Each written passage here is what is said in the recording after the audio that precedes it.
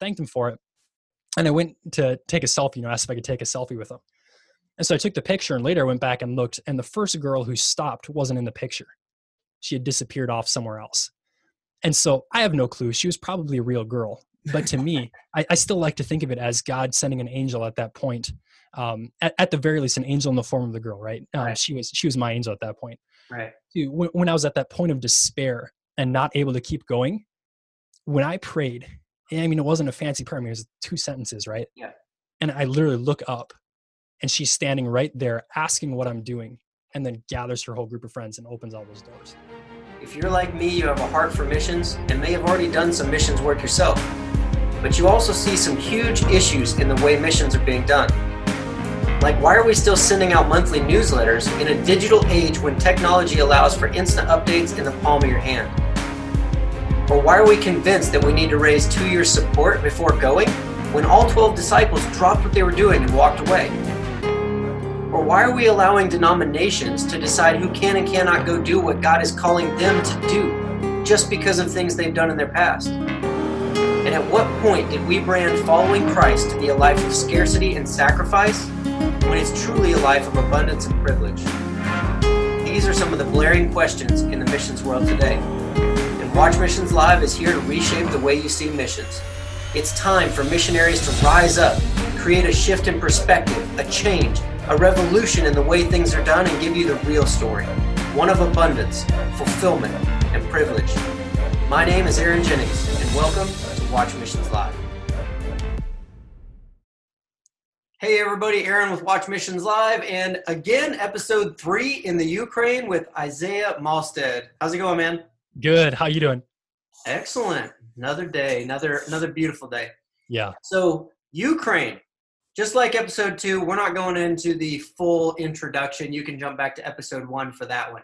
Mm-hmm. But so tell us about the Ukraine trip. How'd you kind of end up getting connected and going on to that one? Where'd that start? Yeah.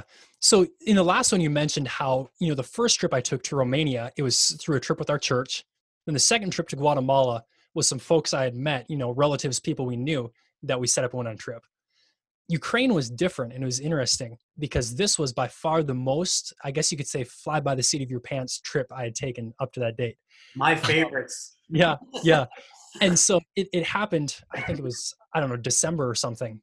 We got a magazine, a Christian ministry magazine, and Mom was flipping through it and saw an article about this ministry in Ukraine. And so she looked at it and saw that they had every summer an opportunity for young men to go minister over with them in their ministry. And so she showed me the article and said, "Hey, I think you should consider this." I was like, "Yeah, whatever," and that was about it that I thought of at that point. It's like, I don't want to go to Ukraine. I don't know anybody. It's, why would I go? Right. And so I kind of put it out of my mind, but it kind of kept recurring. I was on the email list for that ministry. And so, maybe a month later, they sent an email talking about this upcoming opportunity. Mm-hmm. In the next magazine that came out, it had another blurb about it. And just stuff kind of kept popping up, reminding me about it and making me think about it. And I think it was sometime after the first of the year, I was finally like, "Okay, Lord, you've been like popping this thing into my mind for quite a while now." I said, "Here's what I'll do. I'll fill out the application. I'll send it in. If you want me to go, I'll go. If you want me to go, just get me approved and I'll go. And if not, have them refuse my application." And so that's what I did. I filled it out, sent it in, and figured, I guess we'll see. And turns out, a week later, got the application back and I was accepted. I was like, "Oh shoot, now I'm going." So it was for 6 weeks in a country I'd never been to. I'd never met a single person from the ministry, and I didn't know a single person who was traveling from the United States there. And so I'm a naturally outgoing person, so it wasn't like the end of the world, but it's still, at that point I was, I think I was 17 years old that trip. So I was wrong on my last episode where I said Guatemala I was 17. I was actually 16 on that trip. Okay. I was 17 on my trip to Ukraine. And so 17-year-old guy, first time traveling out of the country with no family members, because Guatemala had my brother with me. And I was going for 6 weeks. And so it was my first taste at a longer term trip. But, just like I talked about in the last episode, it was amazing to see God grow my faith through that experience. So what were you going there to help with? What were they doing? So they have a multifaceted ministry. The main part of the ministry that they have is they run a Bible correspondence course through the book of Genesis.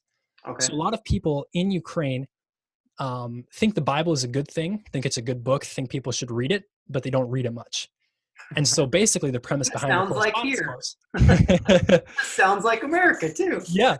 Yeah. So the premise behind the correspondence course was, hey, it's a good book. You agree it's a good book? You should, go through this course and learn more what it's about. We'll go through the first book of the Bible and you can learn more about this, big piece of history and the story of, how the world got to where it is today. Uh-huh. And then through Genesis, through the stories that they presented, they'd present the gospel. So that was one facet of their ministry. And in the summer, when they would have groups come over, one specific group, they call it Carpathian Mountain Outreach. So it'd be a group of young guys, normally between 4 to 10 younger guys from the States.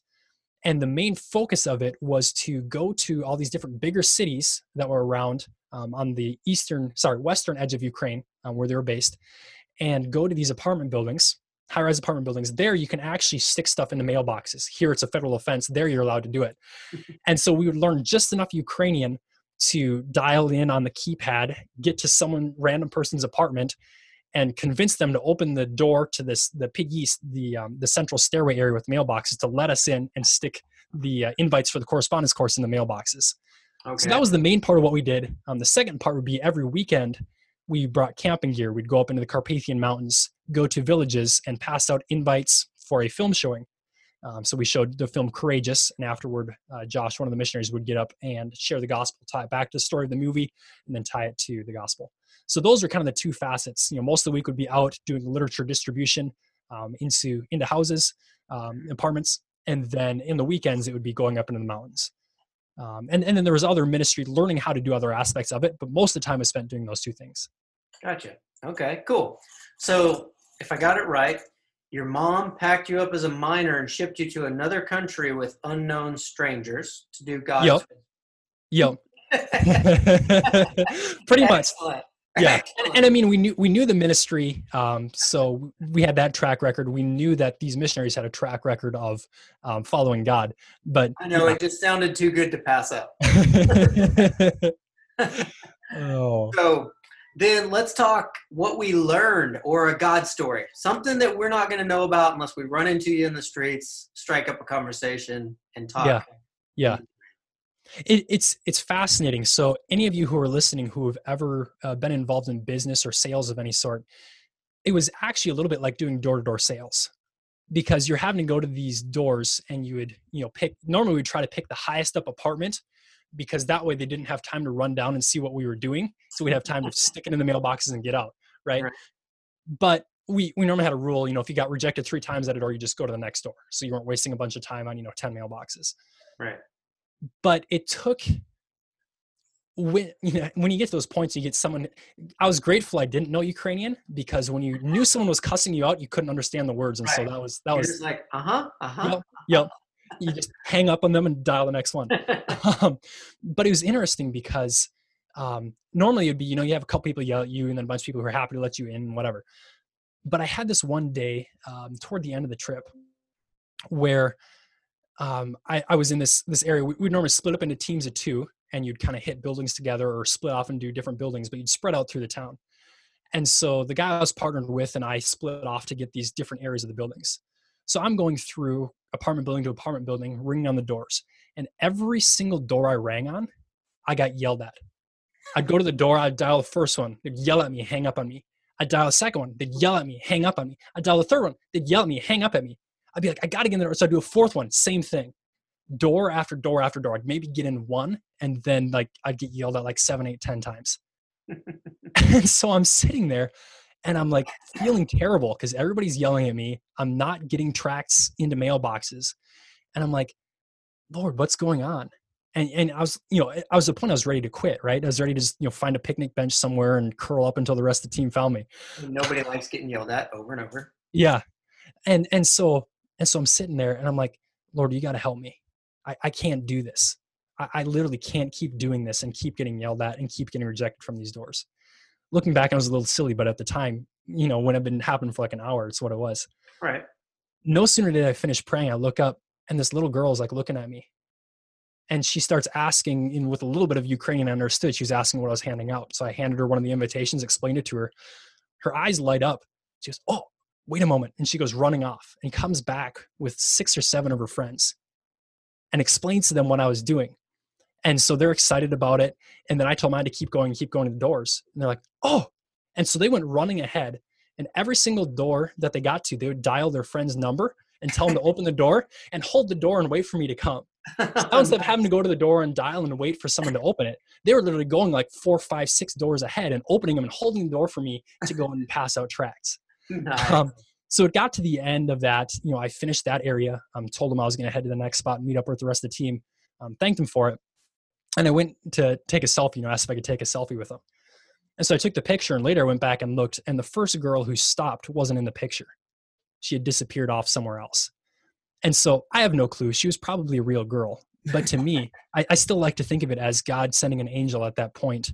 At the very least, an angel in the form of the girl, right? Right. She was my angel at that point. Right. When I was at that point of despair and not able to keep going, when I prayed, it wasn't a fancy prayer. It was 2 sentences, right? Yeah. And I literally look up, and she's standing right there asking what I'm doing, and then gathers her whole group of friends and opens all those doors. Yeah. So to me, I got to the end of that, and it was just like, wow. It was crazy to me to see, it's not super often we see answered prayer like that, right? Oftentimes, we pray about something and God's will is different, and, his will is good, and we can't see what he can see. Mm-hmm. But to have an opportunity where God answers prayer right now, just because he can, that was really cool. So it was an amazing trip in so many regards, but that was, I think, the coolest part of the trip. Awesome. See, that's the kind of stuff we're wanting to bring to the people here, man. There's so many people with these stories, and unless somebody just happens to run across and meet you, they're never going to hear it. Yeah. And that's what's so cool here is we want to bring those out for people, because the other thing is, you mentioned it. You said it seemed like it wasn't that big a deal now. Mm-hmm. And that keeps a lot of people from even praying that prayer or asking. Yeah. But as you can see, this is what I want people to get out of this is, it doesn't matter how small it is or how insignificant you think it is. Mm-hmm. They're like, I'm tired of people yelling at me. And boom, here's this girl and all of her friends. No more yelling. It's like, don't think anything's too simple or too small. Just ask. Yeah. Ask, be obedient, keep doing what you're doing. God takes care of his people, which I think you said before. Yeah. So, well, and the crazy thing is the impact that those things can have, right? Yeah. So one thing that I've done, a lot of people who are smarter and better at stuff than I am, told me about the idea of a vision board. So taking a lot of your goals, your dreams, what you want to do, or things that inspire you to show up and be your best every day, and to take, maybe it's words, maybe it's phrases, maybe it's pictures, and to make something. And so I have, a board with a number of pictures on it. Some of my favorite sayings, words that help me remember what I should be doing every day. And the picture that is top, front, and center is that picture, that selfie I took with those kids. Because every time I look at it, it reminds me of God's faithfulness. And when you have those times, those questions and those doubts, when you have those points in your life where you're like, is God really real? I know you're real, but you're not showing up. Are you real? When we can look back at those times where God did move and answered in such clear ways, for me, every time I look at that, it reminds me of who God is. Mm-hmm. Awesome. So that's why I love what you're doing with this podcast here, Aaron, is you're sharing those stories as reminders for each one of us, right? It's like setting up those stones alongside the way where God did mighty things, where we can come back and look and be reminded of how God works. Exactly. Because 2 things, you just got to live through it again, which I know for you has got to be awesome. Yep. It was awesome for me to hear it. And now that picture that reminds you of God's great, faithfulness on your wall. Mm-hmm. Now this story is going to remind a bunch of other people as well, right where they're at. So yes, that's exactly why we're here. Yeah. And that sounds like a good place to end episode 3 and jump over to episode 4. If you want to keep hearing the stories from Isaiah, he's going to jump into Israel on the next one. So let's say goodbye here, and we'll catch you guys on the next one. All right. We'll see you on the next one, guys. Hey, thank you for your time. Please remember to rate and subscribe. After being a full-time missionary, I got tired of people looking at me like it must be really hard to do what you do. And they'd say things like, I'd love to be able to do something like that, but insert excuse. When the real reason was because they saw what we were doing as a sacrifice. That to do missions work, they would have to give up everything. That quite honestly was forcing them to do things they didn't like, for people they couldn't stand, so they could afford things that they didn't need. The truth is, as full-time missionaries, it was one of the few times in my life when I was truly fulfilled. It was the closest to God I'd ever been. Debt-free, not stressed, and living the life of adventure I'd always wanted. If you too believe that it's time for a change, then head over to watchmissionslive.com and join the revolution.